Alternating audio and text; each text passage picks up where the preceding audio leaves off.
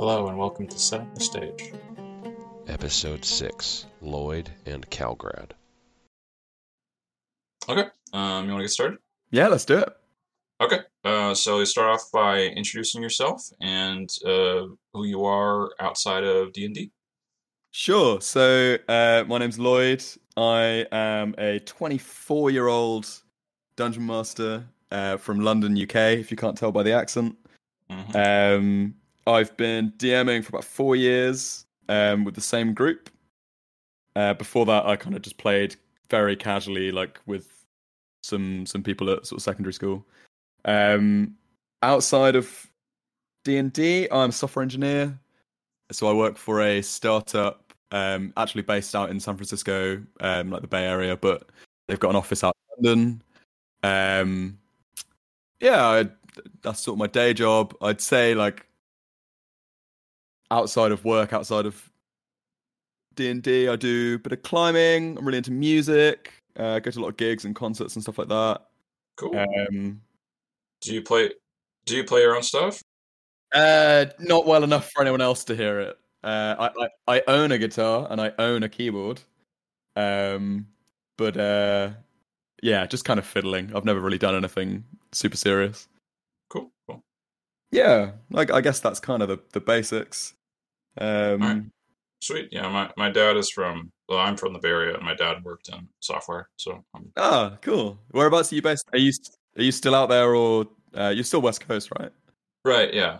So I grew up in Menlo Park in Palo Alto in the Bay Area. And the house I had in Palo Alto was like 2 blocks from what used to be Facebook's campus. Oh, cool. Yeah, my dad didn't work there, but there were people that drove by every day that did work there. And now I live in Davis, which is about 2 hours away from the Bay Area, on the way to California's capital, Sacramento. Oh, cool. Nice area. Yeah, it's great. And really easy to bike, unlike most American cities. So. Yeah, everything seems very spread out over there. It was a big shock for me coming from what is quite a dense city in London. Yeah, well, we'll get there. You're about a few millennia ahead of us in urbanization. So. Yeah, that's fair. And to be fair, San Francisco is actually pretty dense, in my opinion. Yeah. That's why they have the housing issue there. Is it's sort of they're out of space to build unless they knock something down. Yeah, man. I thought rent prices here in London were crazy, but kind of takes the biscuit over there. Yep. What got you started with D&D? That's a really good question. So playing, it was kind of... I'd always been into sort of generic geeky stuff, like gaming and like fantasy, like kind of intro fantasy, like Lord of the Rings, Song of Ice and Fire, like that kind of stuff. Right. And I kind of did a lot of like more geeky side of gaming. And then a friend of mine who was quite into it, he kind of said that one of the teachers at our school was running this club. You should come along and give it a go. We're playing like very, very loose 3.5. And I just really enjoyed it. I've always kind of loved being a bit of a drama queen. So I was to kind of dive in and I think I played like this mad scientist halfling who was obsessed with his crossbows. And then the kind of mathsy side of I've always been really big into maths. Like the mathsy side of me, especially in 3.5, found this like amazing avenue to like optimize to the max. Classic kind of min-max guy. Okay. I kind of took the chance and was like spent loads of time reading around it and got really, really invested in this one character, both from a role play and a like optimization point of view. Mostly that's pretty hard for a crossbow user in 3.5. I mean I don't remember exactly what we did, but I think we kind of got given a couple of homebrew items which before we kind of dived into the min-maxy stuff were kind of fine. They were maybe a bit overpowered, but the moment I started combining it with like a bunch of feats and stuff, the kind of cracks in the design of these homebrew items started to show. Okay. And I ended up doing, I think we were like level 9 and I was doing like 80 damage a round or something like that. And I mean, it was kind of stupid. Like the plot was really fun and made up and like it was more about the kind of hijinks and silly situations than like a proper dungeon crawl. Yeah.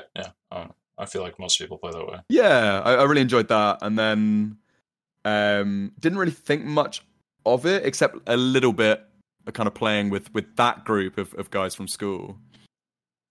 We kind of did a couple of sort of generic RPG stuff, and it's like a group that I game with a lot. Like we do a lot of video games, like strategy, like Civ and EU4 and stuff like that.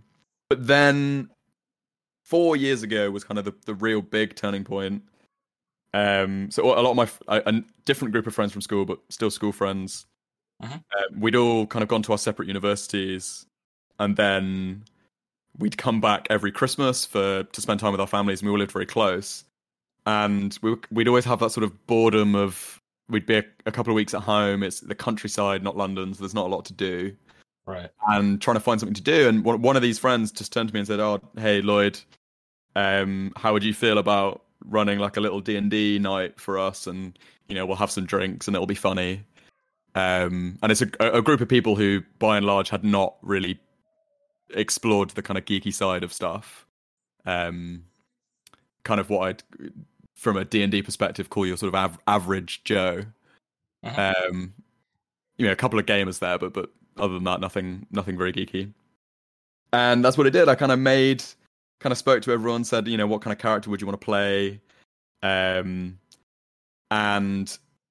I kind of only planned for it to be a couple of sessions over that sort of Christmas period.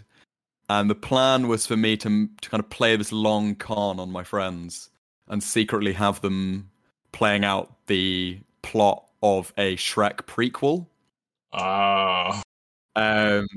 So the idea was that they were like a group of prisoners who were kind of offered a execution or suicide mission, a la Suicide Squad kind of vibe, and their mission was to track down the Beast in the East.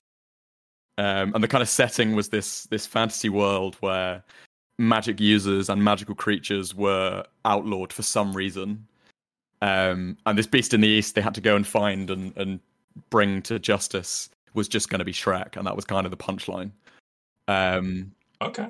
And yeah, so we kind of did that as a joke, and we got a couple of sessions in, and obviously we didn't get very far in those couple of sessions because it got instantly derailed by a bunch of drunken teenage or late teenage British youths wanting to get up to mischief. I was going to say the typical country lifestyle. Yeah, so like, we were, didn't get very far in the plot, but kind of had a good time, and everyone was like, "Oh, this is really fun. Like, can we keep doing this?" And this was back in 2018. So what we did was we did 2 sessions that Christmas, and then kind of put it on pause for a year, and then the following Christmas we did another couple of sessions. And it was just kind of a fun Christmas activity at that point. But then March 2020 rolls around. Right. And of course, life kind of changed quite a lot for all of us. And we were mostly coming towards the end of our time at university, or maybe some of us had graduated already. But obviously we had a ton more free time on our hands and nothing to do and nothing to talk about because none of us were doing anything. Right. We kind of thought, hey, like I said to them, we've all kind of enjoyed this Dungeons and Dragons thing. Like, why don't we make it a bit more serious? Like, not serious in tone necessarily, but let's actually kind of get into it a bit more and do it more often.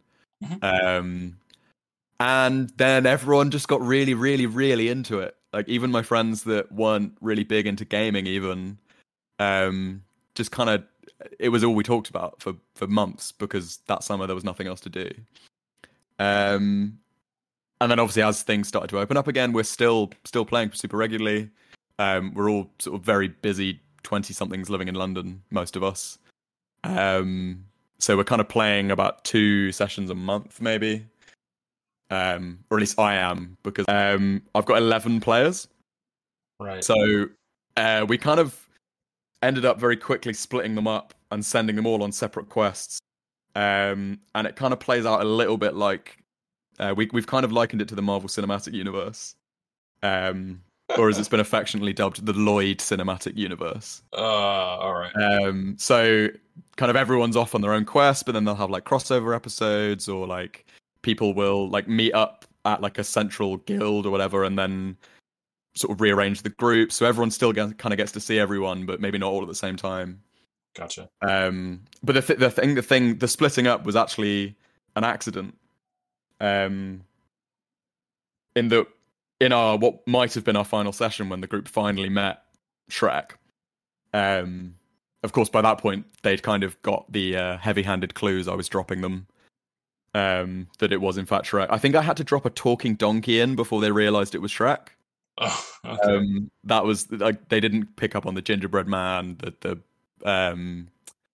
Red Riding Hood and the wolf. They didn't pick up on the three bears and their anyway, like, all the little Shrek clues I was dropping. They kind of missed them. But yeah, we got there, and then there was a kind of debate in the group about whether to kill Shrek or not, because if they killed Shrek, that would get them all their freedom. But equally, they were like, "Oh, hang on, this is like a guy living in a swamp who's kind of just being persecuted." And all of the group decided to save Shrek, except for one, who started trying to kill him. And then the impulsive barbarian of the group just turned around and tried to kill the other player. And being the inexperienced DM that I was, I thought, yeah, it's funny, let's try it. The other guy got away, the one that was being attacked, who wanted to kill Shrek, and then secretly joined up with the Crown. And we ended up with this like long few months of the party being split in two and actively working against each other. And that made everyone just like love it. That's cool. Which was really fun. Yeah, I kind of added like a nice like competitive edge and made it feel a bit more alive. Like I think the players really started to get a sense of the fact that they were running the show a little bit and not just me. Right. Well, that's good. Yeah, that sounds pretty interesting. And I feel like if you're gonna have player conflict and not be like a central focus, having it in a climax session, like when they find the beast in the east, makes perfect sense. Yeah, exactly. And then we did have like what we call the season 2 of the show that is this campaign, was the PvP overarching bit. And to be honest, I think it was mishandled by me, because it did culminate in like a big betrayal scene. It was a great session. We had this like wonderful betrayal, where this player came back into the fold and was like, "Oh, I'm really sorry, like let's all be friends again," and then kind of betrayed them again and actually killed another player. And then subsequently that player himself was killed by another one, and then now everyone's back on the same, everyone's characters are on the same side. But yeah, it was a fun little kind of experiment from my end. Like I didn't really know, I mean, how to do anything really, but a nice little trial by fire in handling player conflict. But yeah, definitely the climaxes, like you said, like the Beast in the East and that big betrayal scene, were probably some of the most fun sessions we've had over the nearly 4 years we've been playing this. Did you bring in Puss in Boots and Prince Charming into the second season? I didn't. Although I think one of my favorite NPCs was Lord Farquaad. I actually was kind of a bit sad when he died, because spoilers, he did die. He gets eaten by a dragon. Not quite. So I kind of tried to flip it on its head a little bit, where yes, he was persecuting magic users, but from his perspective, he was kind of doing like a necessary evil.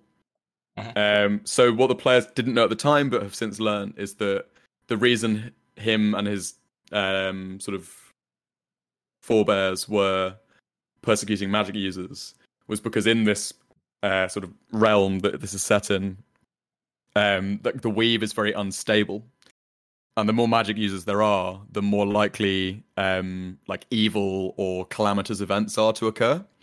Okay. And this Farquaad, or my version of Farquaad, had actually lost his entire family to like a magical explosion when he was a boy. And from his perspective, what he was doing was he was offering every magic user either exile or death because they just couldn't be in the country. Okay. And he wasn't happy about it, but he kind of saw himself as having no other choice. All right, so that sort of sets up an epilogue to that plot where they have a new problem to deal with. That's pretty Exactly. So they actually ended up kind of leading a revolution at the head of a big group of major, like underground mages who were kind of hidden from the. So sounding like Dragon Age a little bit. A little bit, yeah. And then we got to this at the sort of climax of the revolution. They kind of brought down this anti-magic field that was over the castle, which took obviously some of the big NPC magic users out of the equation because they had to kind of focus on this ritual essentially.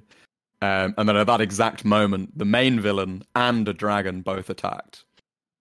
So we had to like, because obviously I wanted to run the climaxes without having like 11 players because it's just too much. Like people get bored. So we had part of the group dealing with the head of the revolution, and like sort of facing down Farquaad, and dealing with the main villain who was there to steal something, and then once the anti-magic field came down, and then the other half of the group dealing with the dragon attack. Gotcha. So sadly he didn't get eaten by a dragon, but he did get quite unceremoniously decapitated by the same impulsive barbarian that caused the party split in the first place. Right. But yeah, it was great. It was great fun and a lovely little moral conflict for the players who are now having to deal with tons and tons of evil creatures and stuff turning up because of the end of the persecution of magic users. And you said are you still using 3.5 for this?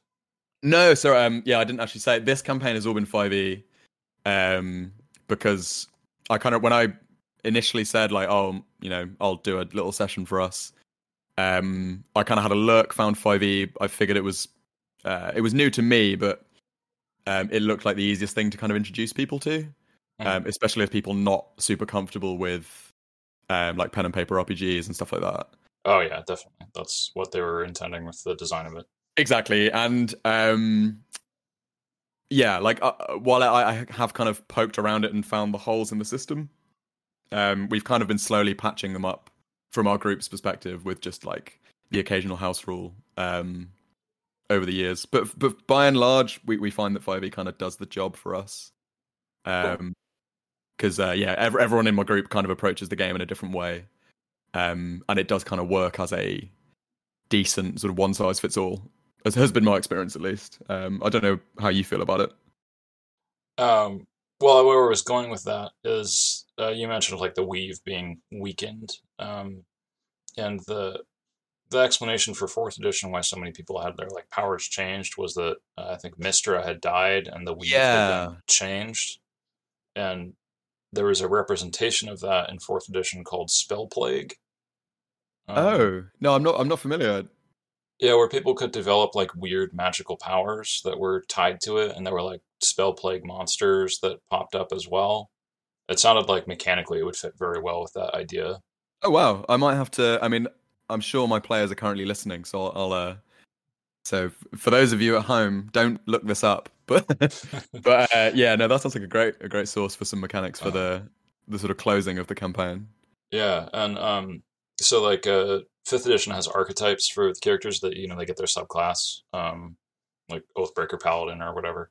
And in 4th edition, they had a similar thing where you could actually choose Spell Plague as your archetype for any class. Oh, that's cool. And then there was enough like different things you could choose from within the archetype that you could make it work for most classes, probably not all of them.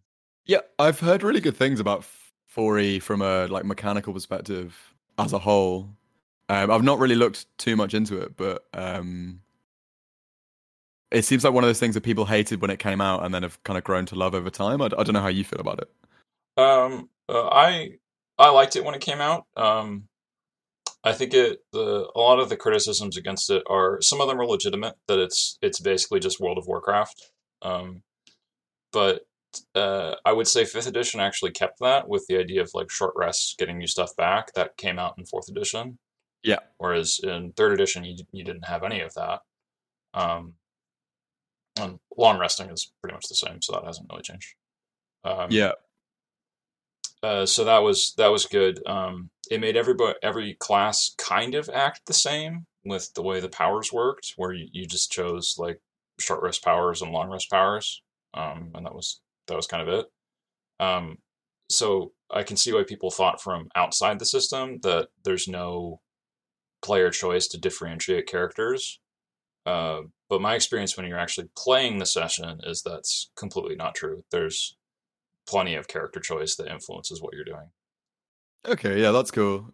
I think I like this might be the final push over the edge I need for me to actually dive into some of the 4E resources for inspiration. I don't think I'll be able to convince my group to convert to another system this late in the game, but Yeah. Yeah, it's very useful for inspiration, especially because the monsters that are available in fourth edition, they're very easy to still use in fifth edition, I'd say.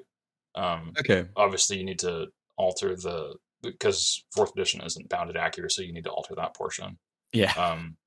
But just the idea of the different little powers they have. Yeah, So that's really cool. Yeah, like goblins in fifth edition, there's like basically just one type of goblin. But in fourth edition, there's like 10 or 20 to represent like this goblin goes in and like draws people attention with the shield, but still has like the little goblin tactics thing it does where it hops Yeah, around. I think the fifth edition monster manual has been one of the most disappointing resources. Like I'm sure you've heard this elsewhere, but like I have kind of found that the default monsters in fifth edition have just been like a sack of hit points. Yeah. So I mean, luckily there's a lot of people online who are doing a lot of work to make their own. I don't know how. Like I've drawn a lot of inspiration from like Matt Colville's action-oriented monsters. Mm-hmm.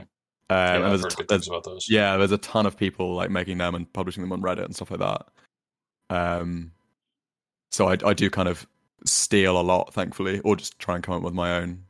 I think a lot of my monster design is pretty much just like taking the stat block or whatever of dragon or goblin or whatever it happens to be, and then coming up with something creative for them to do.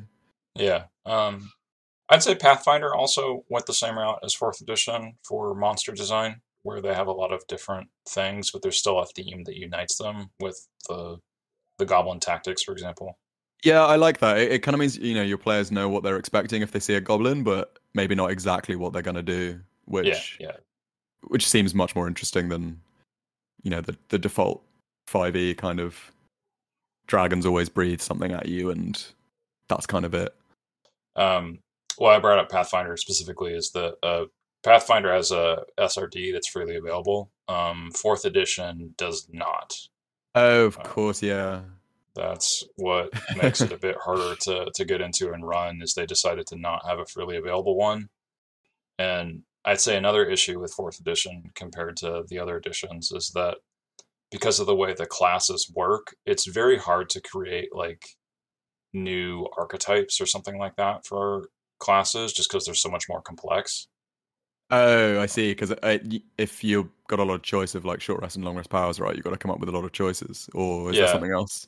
Yeah, for each level, there's 4 different powers at a minimum for selecting. And that's not including the extra books where they released stuff. Oh, wow. Okay.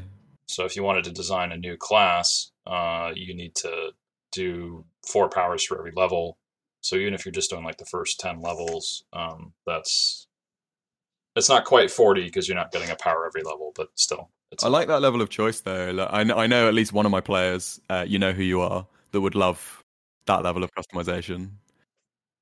Yeah, I don't know. Like, do you know what the kind of community response was to that level of like customization and options as a player? People didn't realize how much that differentiates your character, was the response. From what I've seen, is that I mean, for wizards, like there isn't really much more customization than other editions because you're always choosing spells. So if you're a spellcaster, it's kind of the same. But if you're a fighter, it gives you a lot more choices in what you're doing. Yeah, because something I've noticed with my group, because we're at level like 16 now, which is a nightmare as a DM. I'm now realizing, but a lot of my martial players, like the rogues and the fighters and stuff like that, I've sensed a lot more frustration in them as we've gone to higher levels, both in they're leveling it, like when they level up, it's like, oh cool, I'm better at that thing I'm already good at. But then also in the session, it's like, okay, I'm going to do the one thing that I'm able to do. So it sounds like 4E does a lot of the has a lot of solutions to address that. Is that kind of what I'm getting from you there? Yeah, yeah. So I'm gonna read off like a 15th level rogue power here. Slaying Strike. It's a normal attack, but it deals 3 times as much damage. And if the target is already bloodied or they've lost at least half their hit points, it deals 5 times as much damage, Wow. and crits on a 17 or higher. Okay, so it's like giving a lot more choice to the player, right? Yeah, that's just one power. I mean, there's 3 that are listed in this book for that level. Yeah, there's probably more like 20 that you could choose from. Yeah, because my Band-Aid solution so far has been A, to give more creative magic items to the marshals, um, which is fine, and then B, more recently, I've just given every martial class access to battle master maneuvers, just so they can kind of do something other than I attack. Yeah, that's definitely something you can do to make it more interesting. Another one here that's pretty interesting. It's the same level. You move your speed. Every enemy that can make an opportunity attack against you does so against itself. Oh, okay, that's really cool. I need to just steal these because these sound like really creative little rewards and stuff I can give to the players. Yeah, a few of them are described on the 4th edition wiki, um, but they can't get into full detail on it because of like copyright stuff. So it Yeah. has like a description of what the power does, but doesn't give exact stats on what it does. Okay, yeah, but that's enough for kind of inspiration for me to port it over, though, I guess. So Yeah, exactly. Um, so like these become more situational. Like the moving one is good when you're surrounded by a bunch of enemies, but not so useful when you're fighting like one big dragon or something. But the slaying strike one is very useful against a dragon because it's got a huge amount of hit points. So the extra damage is much more relevant. yeah, And then the score a critical hit on a 17. There's also a cleric power that lets you gives you advantage, which isn't as frequent in 4th edition where you get to roll twice. Um, so that's also useful when you're critting on a 17 because then you double your chances of getting that 17 if you have advantage. yeah, So you combo with the cleric and like give me the advantage blessing and then I'll attack with this. yeah. It's Um, really cool. but you have to choose which of those powers you're going to do. But then you have a bunch of other powers that also let you like pick that. So Yeah, that's really cool. I think I just need to plunder those for my martial players who have kind of expressed the frustration of, especially the rogues. It's like, oh, every turn I guess I sneak attack again. yeah, I Uh, mean that's still there. You're still looking for combat advantage and flanking to get sneak attack. The what 4th edition has is it has different roles. There's leaders, which are like clerics who are healing people and buffing people. There's defenders, which are like drawing attention and have high armor class, so they're trying to get the monsters to attack them and not other people. Um, there's controllers, which are doing like area damage, and then there's strikers, which are like rogues that deal yeah, extra damage from some condition. And all the strikers are basically just trying to trigger that extra damage that they get, however they can do that. yeah. I think like my main complaint, from a like battlefield role perspective with 5e has been like the lack of any real way of diverting attention to yourself. Mm-hmm. Like there's like what, like 2 abilities or something, like the barbarian, like the ancestor barbarian has the one where like if they attack someone while raging, that target gets disadvantage against anyone else that it attacks and Yeah, stuff like that. But like they're so few and far between, so I have to be really lenient with, well, not lenient so much, but like when I can tell a player like really enjoys tanking or like wants to tank in a given session, like letting their jeers to the enemies and stuff actually have an effect because right. they don't have a mechanical way of doing it. Yeah, Um, yeah. Fourth edition had marking, which let you a defender marks an opponent, which gives that an opponent a -2 to attack other people, or disadvantage because that's yeah, didn't have that, but gives disadvantage to attacking other people. And also, if that target attacks someone else, the defender gets to hit them for free. Oh, that's really yeah. So stuff like that's really cool, and I think it'd be nice to kind of provide some of those to my players. Yeah, I Some think of the, the Battle Master fighter basically still works that way. yeah, they've got a couple there where you can do similar stuff, which I'm hoping because we've only had like one session since I introduced the marshals, the maneuvers to everyone. Mhm. So I'm hoping over the next sort of few, we get a chance to see if it improves the feel and the kind of play style of those martial characters. Yeah, I'd be surprised if it didn't feel like a positive change. I hope so. Well, I was going to ask you what the name of your world was and like a physical description of it. That's usually how I start the episode. Yeah. So I don't know if I've actually given a name to the whole thing. Well, just It the all, region then is yeah, fine. it all started in a country called Kalgrad. I have no idea where that name came from. It just kind of sounded nice. And then the kind of lore has expanded. Like in a video game where they only render what you can see or what you're about to reach. Uh-huh. That's kind of been my approach to world building. There's some stuff which I've got like overall in my head, but the rest of it's kind of been built as the players have encountered it. At least the details of it. But Kalgrad exists on a continent. It is the wider continent has been barely touched in this campaign because Kalgrad is like ringed by this impenetrable mountain range, which was an early campaign convenient plot device to stop people just going somewhere else. Okay. But also to explain why the kind of politics of Kalgrad is so different to the rest of the continent. Why they were able to get away with mass persecution of magic users, why they've never been invaded, why they don't need like a strong standing army and stuff like that. It's just because it was so easy for them to defend themselves. Okay. That the kind of wider politics of the continent barely influences them. Which has had like interesting plot ramifications, of course. So not much is known by the players about the rest of the continent, except that the northern half of it is under like a regime run by the Yanti, who have a similar history in my world as they do in regular D&D. But they basically overthrew. They were like a slave race and then overthrew their masters and now rule half of the continent. All right. And I think that might come, if we do like a little epilogue campaign, that might come because one of my players is now a Yanti, but from another reality, which I'll get to in a second. Okay. So yeah, like that was kind of the basic. It was very grounded campaign for like the first however many levels, and then we had a little bit of plane hopping, but to kind of custom planes. The main villain is in service to a goddess of the moon and of pain. So I took them to a pain dimension, which was where this villain was keeping prisoners and stuff, and they were going to rescue an NPC in the pain dimension.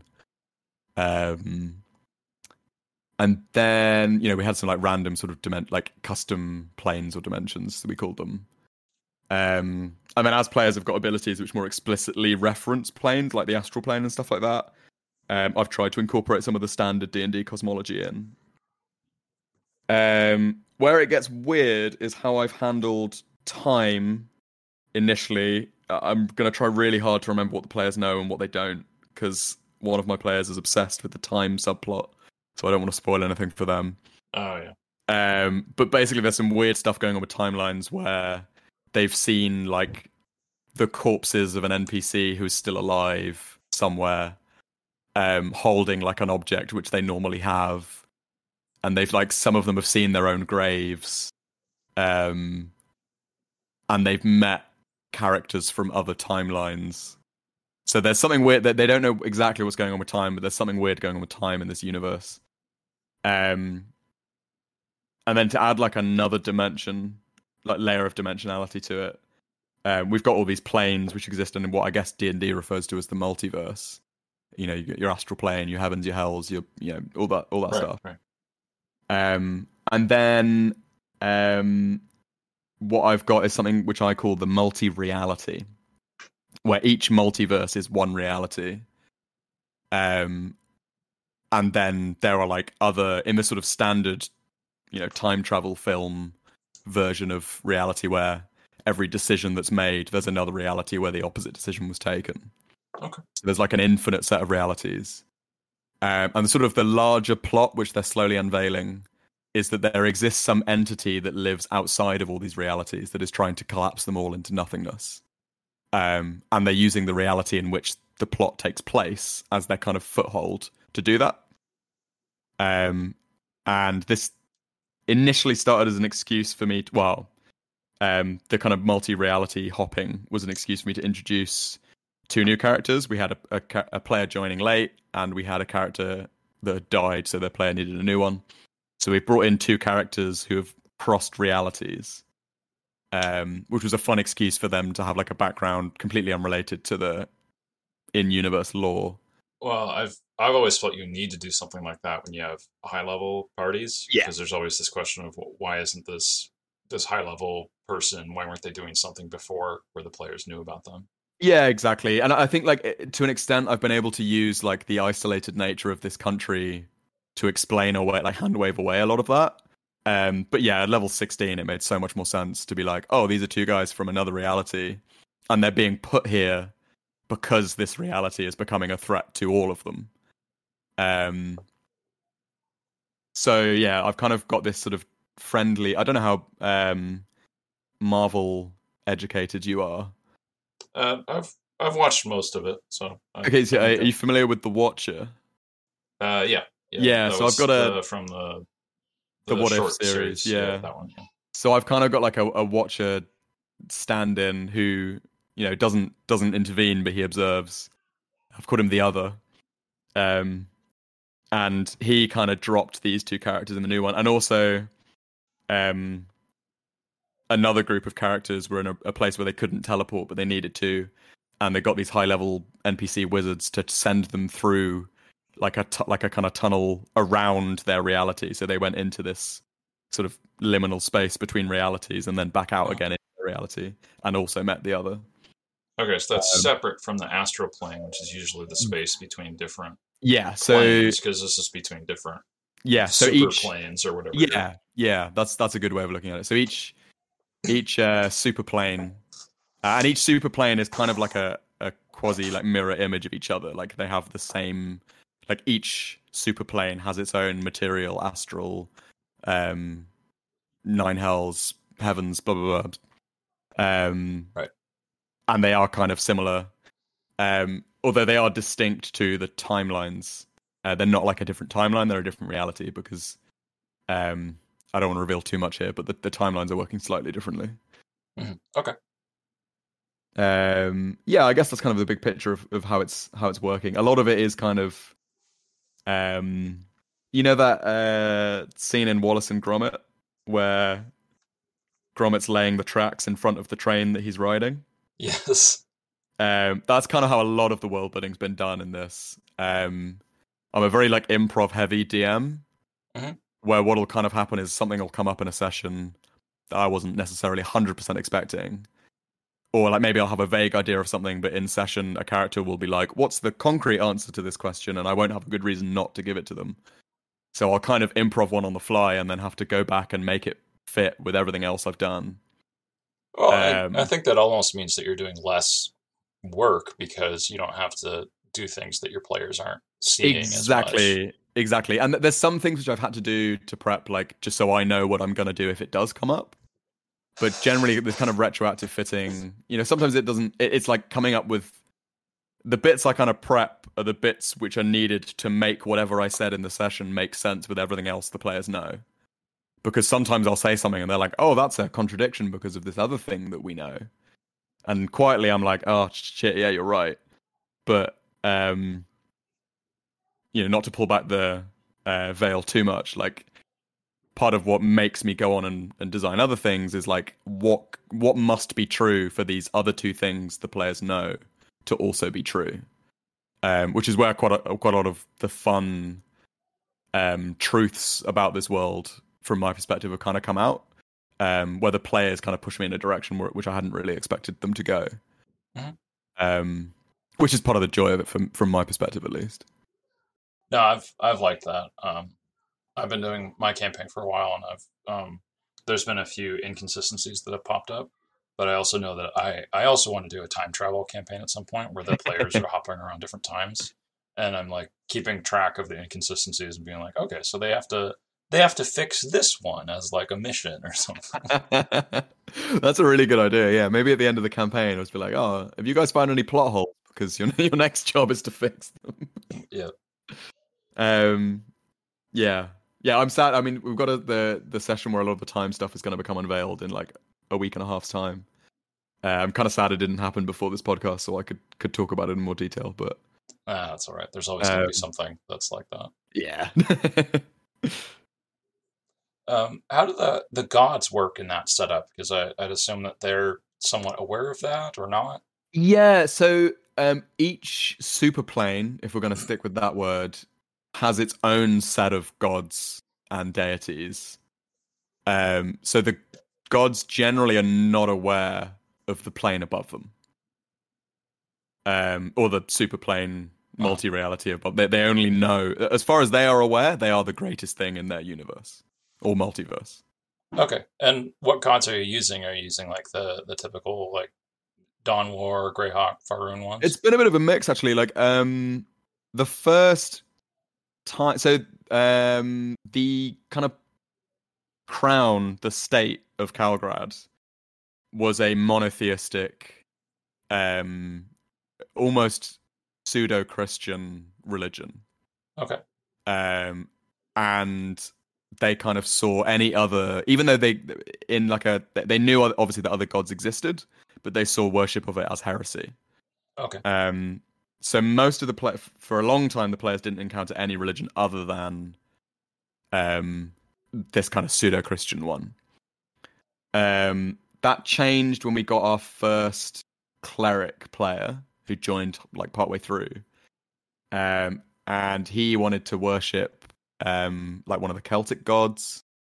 I think they're called Tyrannus, which is, as a lot of pagan religions did, have sort of gods which are very similar to other ones. The one that's more or less a Thor stand-in. Yeah, I remember it from Asterix and Obelix. Ah, okay, of course.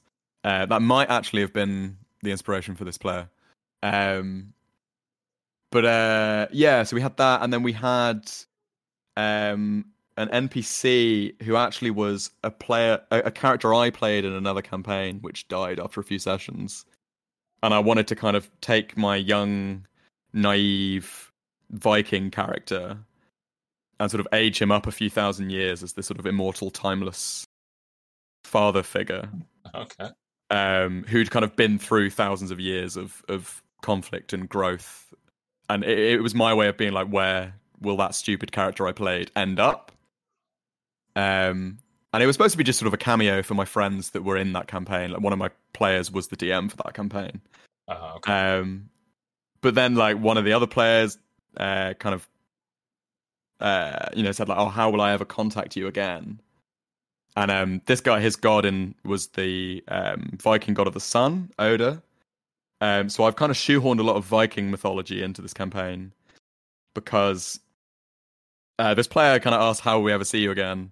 And he kind of jokingly said, because his thing is all like fire and light and stuff, he said, oh, light the biggest fire the continent's ever seen and I'll come running. Oh, coincidentally, no. The villain set fire to a city. And there was like this really emotional moment where like there was this character the big betrayal where the runaway character came back and killed a player. The villain set fire to the city at the same time, so this big climax was going on all at once. And the player who asked this NPC like, how will we find you again? She was kind of fleeing the scene. She'd failed to save the character that had died. Like she tried to but hadn't managed it and was flying away. She was a druid. She turned into like an eagle and flew away. Okay. And kind of landed. And I kind of thought to myself, oh, that is the biggest fire the continent will have ever seen. And it was just this lovely moment where like they'd had this attachment to this NPC, and then we're in this like deep emotional pit, and like landed by themselves in the forest and was like on their knees crying. And I thought, like, this is it. And I just had a hand offered to them. And this character said, "Oh, when I said the biggest fire the continent has ever seen, this wasn't quite what I had in mind." And helped them to their feet, and then has since been like a mentor to that character. And That's a really nice moment. Yeah, it was really beautiful, and like, well, at least I thought so. And they've kind of brought this character under their wing, and now this druid is like serving the same god, the god of the sun. But then I've also kind of shoehorned a lot of Viking mythology where this character has explained that while he calls the gods Oda and Thor and Odin and whatever, they're just kind of his names for the same things. Uh-huh. So he explained that the cleric's god Tyrannus was the god that he called Thor, and that they were the same person. And then like the cosmology, like it's essentially the Viking pantheon, but by any other name. Like, okay, it's not necessarily truly Viking because he's no more right in worshipping them in the way the Vikings did than anyone else is for worshipping them in their own ways. Yeah, I've got a bit of that in my campaign too.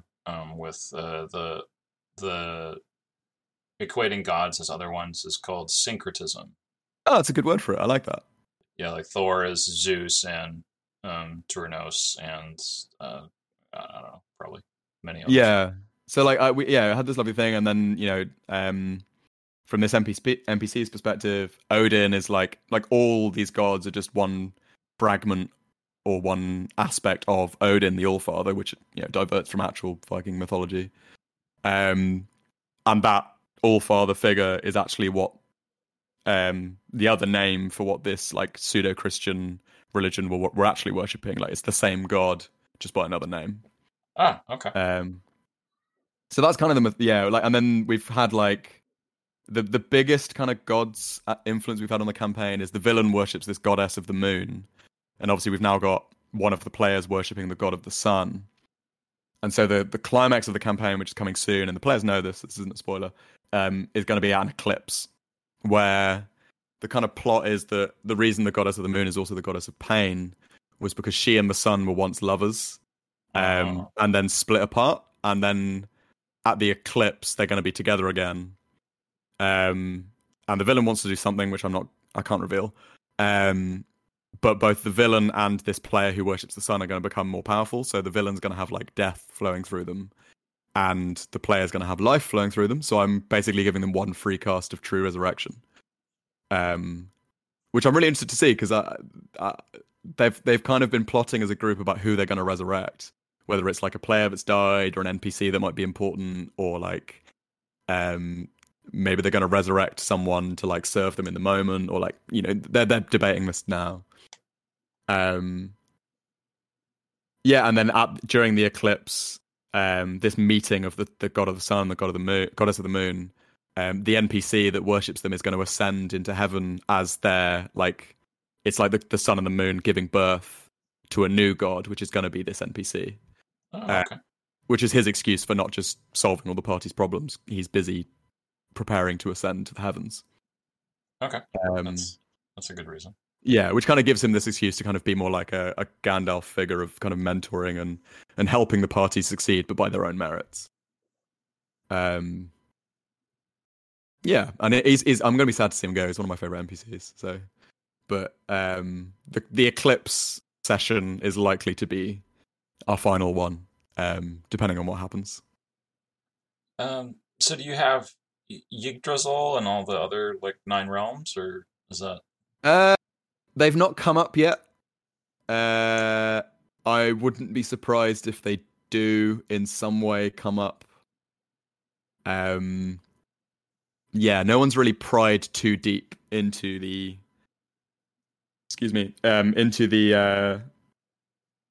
other realms. Like the people have been to other planes and other dimensions, but no one's really questioned the mechanics of getting from one to the other. And the influence the god. Like, no one's really thought about what the gods do to other places other than, the heavens and the hells and the material. All right. But yeah, something I'd like to explore maybe, because I'm planning on, once this campaign's over, maybe running small like one shots and stuff in the same setting, and maybe giving players a chance to explore stuff they didn't see so much of during this campaign. All right, cool. So you're planning on you're at level 16, so this is like the climax of a long campaign for the Yeah, I think like books. the reason I'm kind of stopping at 16 is I didn't want to have to try and balance around 9th level spells, except by like magic item where they're like single use. Yeah, it does become quite different at that point. Yeah, I mean I found it hard enough balancing around teleport, let alone everything else the players have access to at the moment. Because any sense of like, because initially when players were like traveling by foot or horse or bird, tracking their separate timelines and saying, these characters are over here and these characters are over here was quite easy. But finding like plot contrivances why player A can't just teleport into player B's session midway through has been quite difficult. Yep, I had the same problem when I was running high level 3rd edition stuff. Yeah. The players got up to the 24th level, and Oh wow. quite a stretch where it was like, okay, well, to challenge them, I just need to kill them. Like it's no longer like I'm trying to like knock them unconscious. I'm just gonna like kill that player, and then they win the fight and they resurrect them. Yeah, I've done quite well, I think, of making resurrection quite rare or difficult.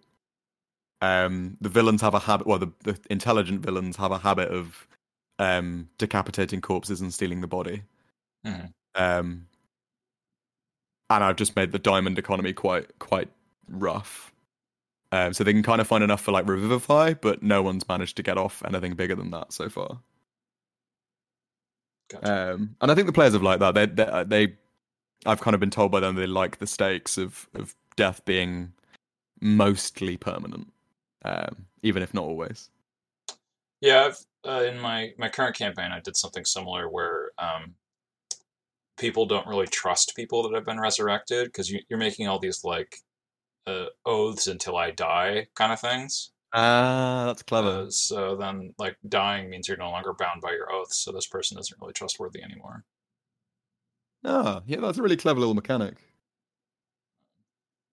No one's died yet, but Are any of the players married in game? yes, one of them is a king, so he's a polygamist because that's what the culture is. So will if he dies and is resurrected, will they have their titles go to their heirs or? Uh, like within the culture, he probably wouldn't accept resurrection. Like if he died, Okay. we would have it. Yeah, it would go to his heirs, which would be a whole thing because he has a few different titles. Okay, yeah, that's cool. Yeah, he's like uniting a bunch of different orc tribes, and he's the king of the orcs. So yeah, I'm not quite sure what would happen, but he's also extremely difficult to kill. I've tried. I gave him a magic item that lets him like stay conscious while he's at negative hit points. Okay, similar to like the zealot barbarian from 5e, right? Yes, very similar. And because when you spend a healing search in combat, you heal from 0 for that amount. So even it doesn't matter what negative they go to, they still come up right. from Yeah, zero. so I smack him down to like negative 20 or something, and he's still kicking, and then he gets a heal, and he's back at 30 hit points from some good healing. Nightmare. Not sure about the exact numbers on that. You get the idea. Yeah.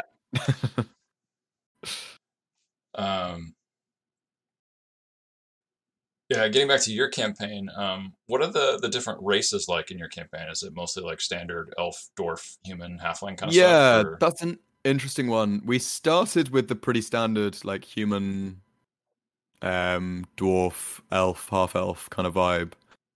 Because the setting, Kalgrad, the country, a lot of their fear, like it's a human country, and they're like fiercely xenophobic to other races. Well, racist, I guess, to other races. Yeah, fits with the Farquaad thing.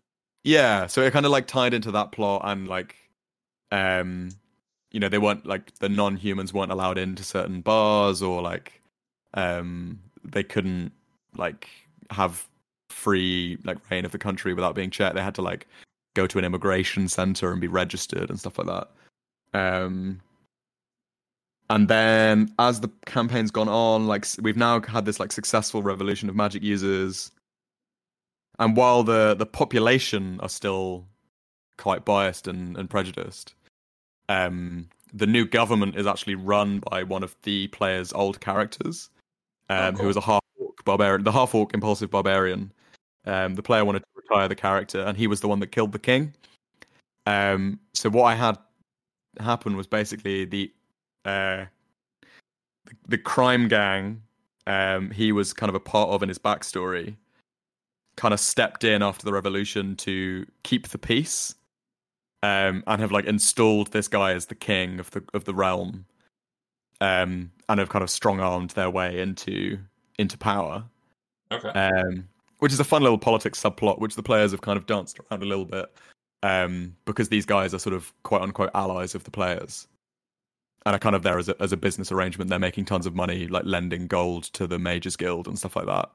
Okay. And have installed this king as the king by right of conquest. Yeah, but the populace themselves are still quite prejudiced, and the players actually have done some good work to like get over this. Like they had a whole subplot where two of my players found the editor of the Kalgrad Gazette, and like talked her into printing news stories that kind of painted our players in positive light and talked positively about magic users and other races and stuff. And so they're trying to win public opinion like that way, and they've seen some effects, but ultimately a lot of these people are kind of countryside, backwards, racist characters. The common folk. Yeah. What's the line from Blazing Saddles? Like the clay of the earth. Yeah, something like that. And then now, especially with people coming in from other realities, we've got some more wacky races, like the Yanti. One of my players is true polymorphed into a succubus. Wonderful. Which has been great. I think they're a bit fed up. They rolled as a strength build, like strength mountain dwarf, back when we didn't really. It was like just a silly little drinking game we were playing at Christmas. Right. And then as the campaign got more serious, they were like, "Oh, hey, actually, I'm kind of fed up with this build. Like, can we find a reason for me to become a dex fighter?" And I was like, "Oh, like, why don't you speak to the guy in the Mages Guild? Like, maybe you can do some quests for them, and they'll turn you into something else." And he decided he wanted to be a sex demon, in true new to pen and paper RPG player form. So we said, "Yeah, sure, why not?" All right.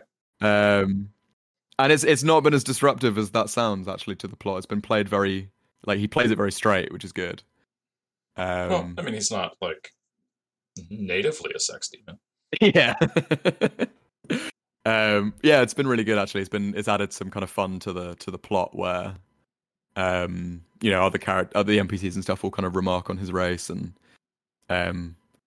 we'll have some interesting conflicts where the racist common folk are like inexplicably attracted to this creature they hate, and stuff like that. So does he copy the shape-shifting powers too? I think so Warlock doesn't usually work that way. Yeah, so he can. We kind of like hand waved. They were like level 7 or something when we did this, so we kind of hand waved some of the true polymorph rules. So he doesn't have like the exact abilities of a succubus.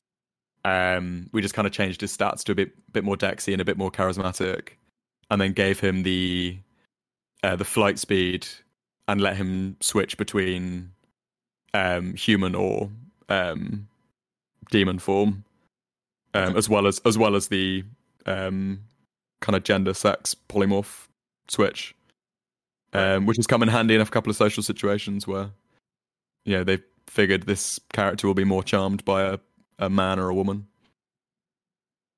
Yep. That's one of the cool ways to bring in like non-magical item rewards, is not necessarily a transformation, but some sort of granted power like that. I like doing that. Yeah, exactly. I think I've tried to give my players a lot of them. Like, my character that got really into the the Viking god of the sun, they had one eye, and so I had the NPC like replace their missing eye with like a permanently burning fire, which they can use to get like true sight and stuff like that. Oh, cool. Yeah, so there's been some fun little. I try to give like fun little rewards where I can. I think it's also a neat way of changing the archetype like that, where like there's a larger transformation. Like if a character wants to switch from strength to dex fighter, like you said. Yeah, it was a nice like because back then especially I was like I really want changes to kind of fit the narrative in some way. And that's kind of been my approach to multi-classing as well. Like I haven't really minded it as long as you can find some justification for your character. So we had a warlock that wanted to multi-class into sorcerer, and so we like found some way to unlock some innate power within them rather than just explaining it through like hand waves. Mm-hmm. I did have a question about like, could you go into more detail what it's like running for 10 people? Like that's it is the bane of my life. So the sessions where we actually have everyone in, which are thankfully few and far between, are a nightmare. Just in especially with online play, it's very easy and natural for players to kind of switch off. Because there's 9 other people taking it in turns in the spotlight, and people don't want to interrupt to say they're going to go make a coffee or go to the toilet, right. And they kind of miss. And people switch off, and it's kind of natural, especially in combat when we've got 16th level players, some of whom aren't, to be honest, that familiar with the rules. Combat takes a long time. So my solution to that has just been kind of avoid it as much as possible, except for kind of climactic scenes, which kind of either play out off screen. Like we had a big funeral scene lately. I just kind of played that out off screen, asked everyone what they wanted to do at the funeral, and then I wrote up like a very, very long funeral like bit of prose as if it was a short story, like explaining what happened at the funeral. Okay, that's nice. Which is nice. I had a really long flight. I was actually going to San Francisco. I had a long flight with nothing to do, so I was like, I wrote it on there. Oh, okay. But then the real challenge has been like tracking each little subgroup on their little quest and like figuring out where they are in the timeline and how long each thing they do takes, and finding a good plot reason to like maybe tie up one group for a bit so that I can schedule in some other groups. And all of my friends have very, very different personal lives and work lives and schedules. So some players can only play like 2 or 3 times a year, whereas others want to play 2 or 3 times a month. Uh-huh. And so finding a cadence where like people are grouped in the right way, where I can schedule everyone at a pace they are happy with. But on the flip side, it's been really fun in that because everyone likes different things about the game. Like some people are really into the social side and the larger plot. Some people are really into like the dungeon crawls and the combat. Some people are really into like the exploration and stuff like that. So I've been able to kind of tailor each session. Like say they go to this dungeon, I can make the challenges that are found within kind of catered to the players that are in that session. Uh-huh. Which has been really fun. Like I really enjoy that side of DMing and seeing the different ways that each individual approaches maybe the same problem. And yeah, I've also been able to reuse a ton of stuff because they don't know what the other players are necessarily facing. So I can just lift and shift like half a dungeon, and kind of just change the plot that they find in that dungeon. Have you heard about the quantum ogre? Yeah, there's been a bit of that. I try not to reveal quite how much quantum ogering is going on. I was going to say it sounds like a quantumly entangled ogre, where it's not just wherever you go. It is. It's like there's 2 of them in there. Yeah, it's Schrodinger's ogre or something. Yeah. Yeah, so it's been good from like the kind of filler content. I can just reuse. And then it's only the kind of set pieces or like the one-off villains or kind of more interesting plot sets need a bit of custom work. Okay. But it's been really good, especially with everyone so busy. Like not everyone has time to play twice a month. So yeah. but they still want to be a part of it, and it's been a nice way of handling that. So you guys play online? Are there enough people in around London for you to play, or? It depends who. Yeah, like it depends who's in the session. We mostly play online because we're on Roll20. Mhm. It's kind of helpful for everyone to have their character sheet and the like tokens and stuff because we tend to use battle maps for combat encounters. Right. But you know, if everyone's around and the kind of schedules work out, we do occasional in-person sessions. I'm definitely hoping to do the big climactic finale in person, like maybe over a weekend or something. But yeah, like, I really enjoy the in-person ones as well, especially for like dialogue heavy sessions where I'm just playing NPCs all session and there's no real combat. Those are much more fun to do in person. Yeah, I definitely agree with that. But yeah, it's been all right doing this kind of hybrid mishmash. We're almost all in London except for one of our friends who's in Newcastle, which by US standards is not very far away. It's like a 3-hour journey. Yeah, But for a Londoner, that's a world away. So it's not enough to do that like for a very often for that. Yeah. But yeah, like most of the time online, just for convenience. Like we've all got work and we live in different parts of the city and stuff. Everyone's got to get home afterwards. So Yeah. Yeah. But yeah, Even being like both in London, you can still live an hour away from each other. Yeah, I mean, like I don't know what it is about this city, but like there's no such thing as a journey that takes less than 45 minutes.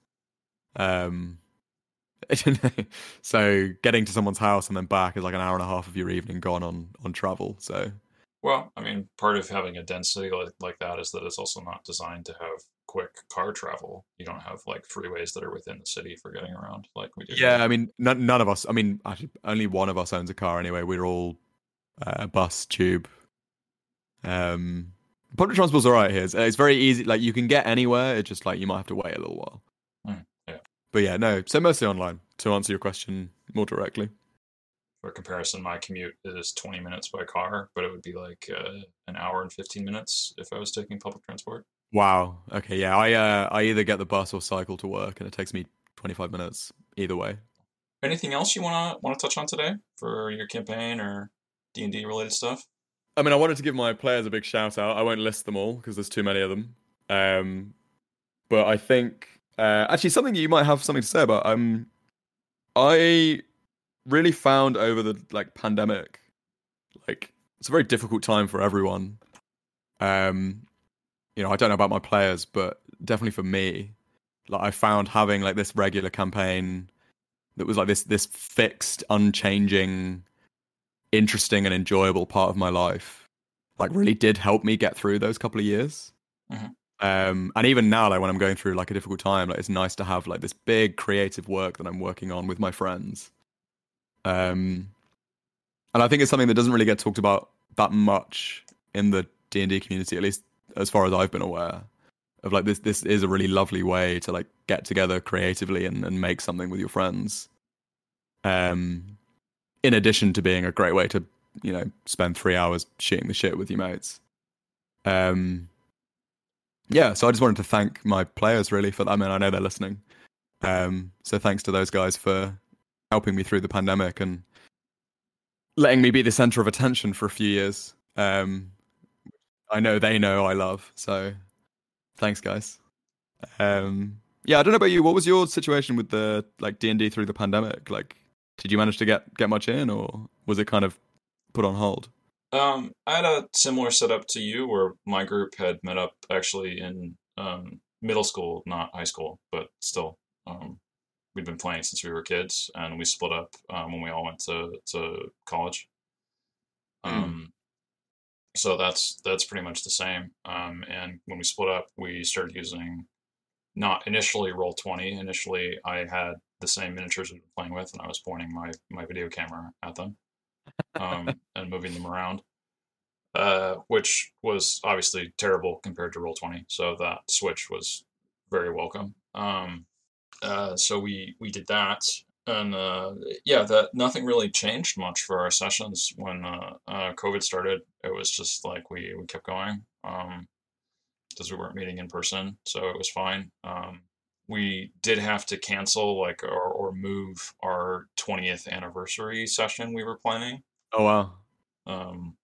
Because we didn't want to meet in person to avoid any accidental spread, even if we were all symptomless. So we had to reschedule that, and we've since had that. It was a fun time. We try to get together in person once a year. That's really cool. So are you guys still quite distributed then? Not so much. Let's see. We've currently got 3 of us are in the Bay Area. I'm a 2-hour drive away. So we could have 4 people in the same place, and then we have another person that's over in Arizona right now, and another one that's in New Hampshire. Okay. So those ones are pretty spread out on different time zones, which makes playing a little bit more difficult. And obviously the in-person stuff usually that we do once a year doesn't include them as often anymore. So have you been dungeon mastering for the whole 20 years, or been taking it in turns? Initially, it was my friend's dad was the first DM, and then my dad was the DM after that, and then I took over after we'd been playing for about 3 years. So when I was 12, I wouldn't say I was the only DM, but I've been the main DM since then. Yeah. But we've occasionally done other stuff, and my friend's dad has actually come back now as one of the players and one of the DMs for a little bit. Oh, that's really sweet. Yeah, that's cool playing with him again. Do you think it was weird for him, if he was initially DMing, if my maths checks out, DMing for 9-year-olds, and then coming back and being DM'd by you guys afterwards? Yeah. No, he's having a good time with it. He's playing an older character as well to try and sort of have that be consistent. He's playing a cleric of Ares. I use the Greek gods from my campaign. Yeah. And, that's really cool. Yeah, I think it's fit in really well. There hasn't really been much of a transition that's necessary, besides keeping the group chat a little bit cleaner. we use Discord for connecting up for our games. So yeah, I don't think I'd ever want to invite one of our parents to the group chat. Yeah, we actually made like a separate Discord server, so we wouldn't have to delete all of our old. We have so we've got we mostly use we use Discord for the calls, but then we have Facebook Messenger for just chatting about stuff. Mm. And we have one big group chat with everyone in the campaign, and then we have each session or group of sessions has its own sub chat. And we've got this lovely little tradition. Sorry, it's actually a bit of a tangent, but thought you might. No, that's fine. Go for it. We have this lovely tradition where after every session, everyone shares in the main chat what we call D&D memes with no context. Okay. Where someone will try and post something that only the group that was in the session will find funny, but that will look as bizarre as possible to anyone that wasn't in the session. Okay, I remember there's this new meme that came about, which was the summarize a movie plot with no context, trying to do 4 pictures that if you'd watched the movie made perfect sense, but without watching it. Yeah, it's exactly like that. Okay.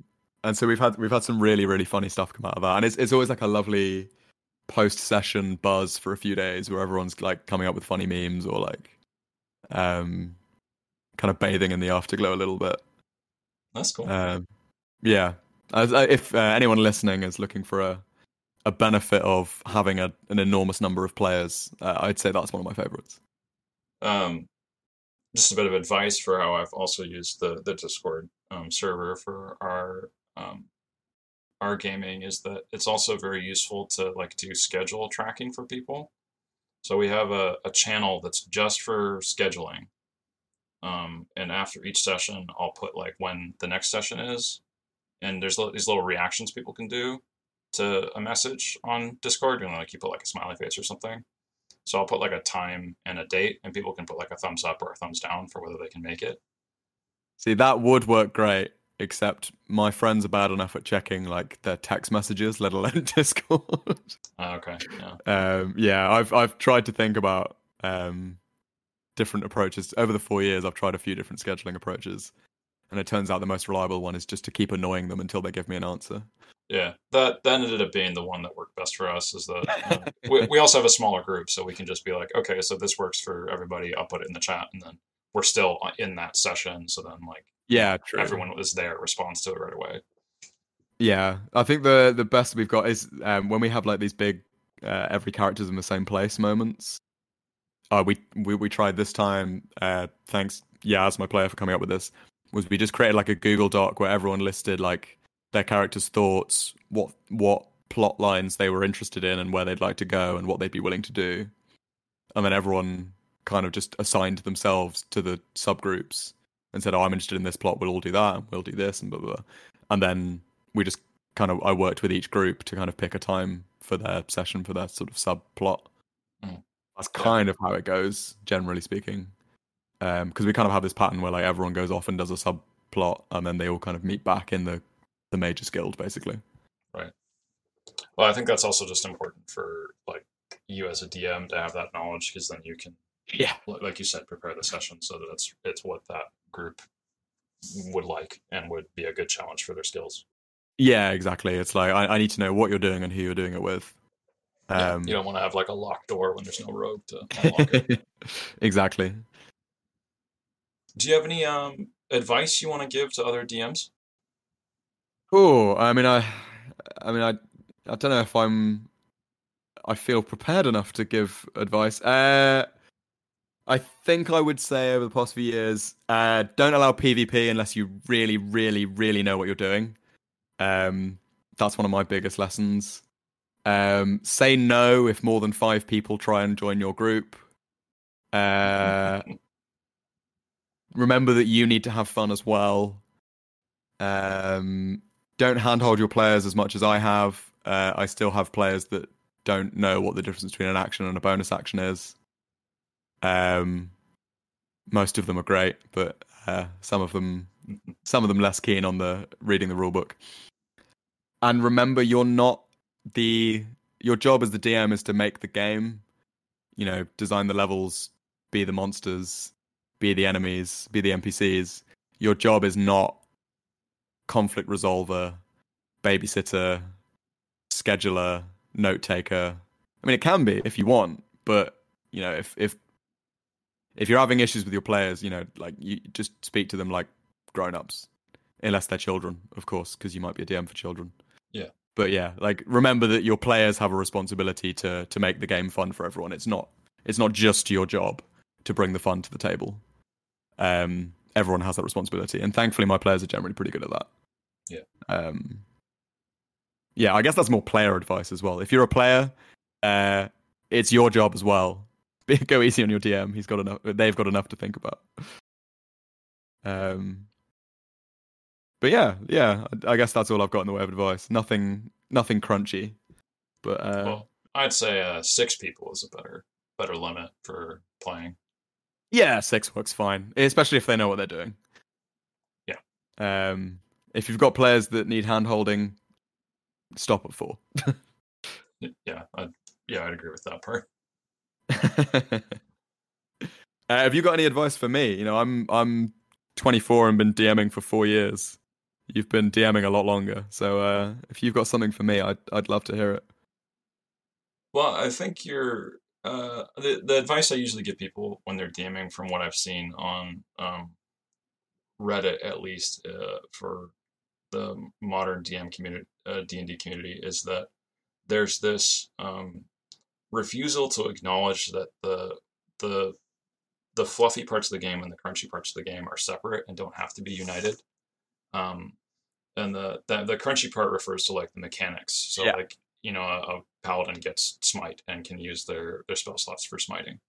And the fluffy part of the game is that a paladin is like a warrior that took an oath and receives power due to his like devotion to that oath. Those don't need to be the same thing. You could have a paladin that just as easily views himself as a magician, a wizard, that is channeling power into his sword, and that he learned this technique from like his guru master in the mountains. and that there is no oath that he has taken. That there is no power that's devoted to that oath. It's just that he learned a magic technique. Yeah, I like that. It's good to have that Mechanically, it's the separation. same character. Like, it doesn't change how that character operates in your campaign at all, but it allows you a little bit more freedom in what you want to do for designing your PC, where you're no longer like paladin. Okay, I have to have an oath. It's just, I want to be able to do these things in combat and have this type of character profile of like their backstory and what they look like and all of that, and they can be completely separate. Yeah, I completely agree. I like that as advice. Thank you for that. Yeah, I think I see that most often for paladins and warlocks, where people are trying to like, well, how do you reason that the player gets this new pack to be a warlock? And the answer is they You don't don't make have a to. pact. They're just like they learn a new power, and that's it. Yeah, yeah. I think I've come to agree with that over the years. Like, I remember I said initially my multi-classing has been story driven, but now when my favorite min-maxer, you know who you are, comes to me and says, I want to play a wizard with a 1-level dip in artificer so I can have armor. I'm now just like, yeah, sure, whatever. Like, you're still a wizard, it's fine. Yeah, Like, yeah. You just practice using armor, and you learned how to cast spells while wearing armor. We're done. That's yeah, good. yeah. And I think it's made things go a lot smoother because, like you said, players can just be what they want to be and not worry about gelling those things together. Yeah, it's fine to gel them together too. Like, you don't want to Yeah. prevent people from doing that, but like, it's just that's the freedom of choice for that element. Is, I think, something that people often forget.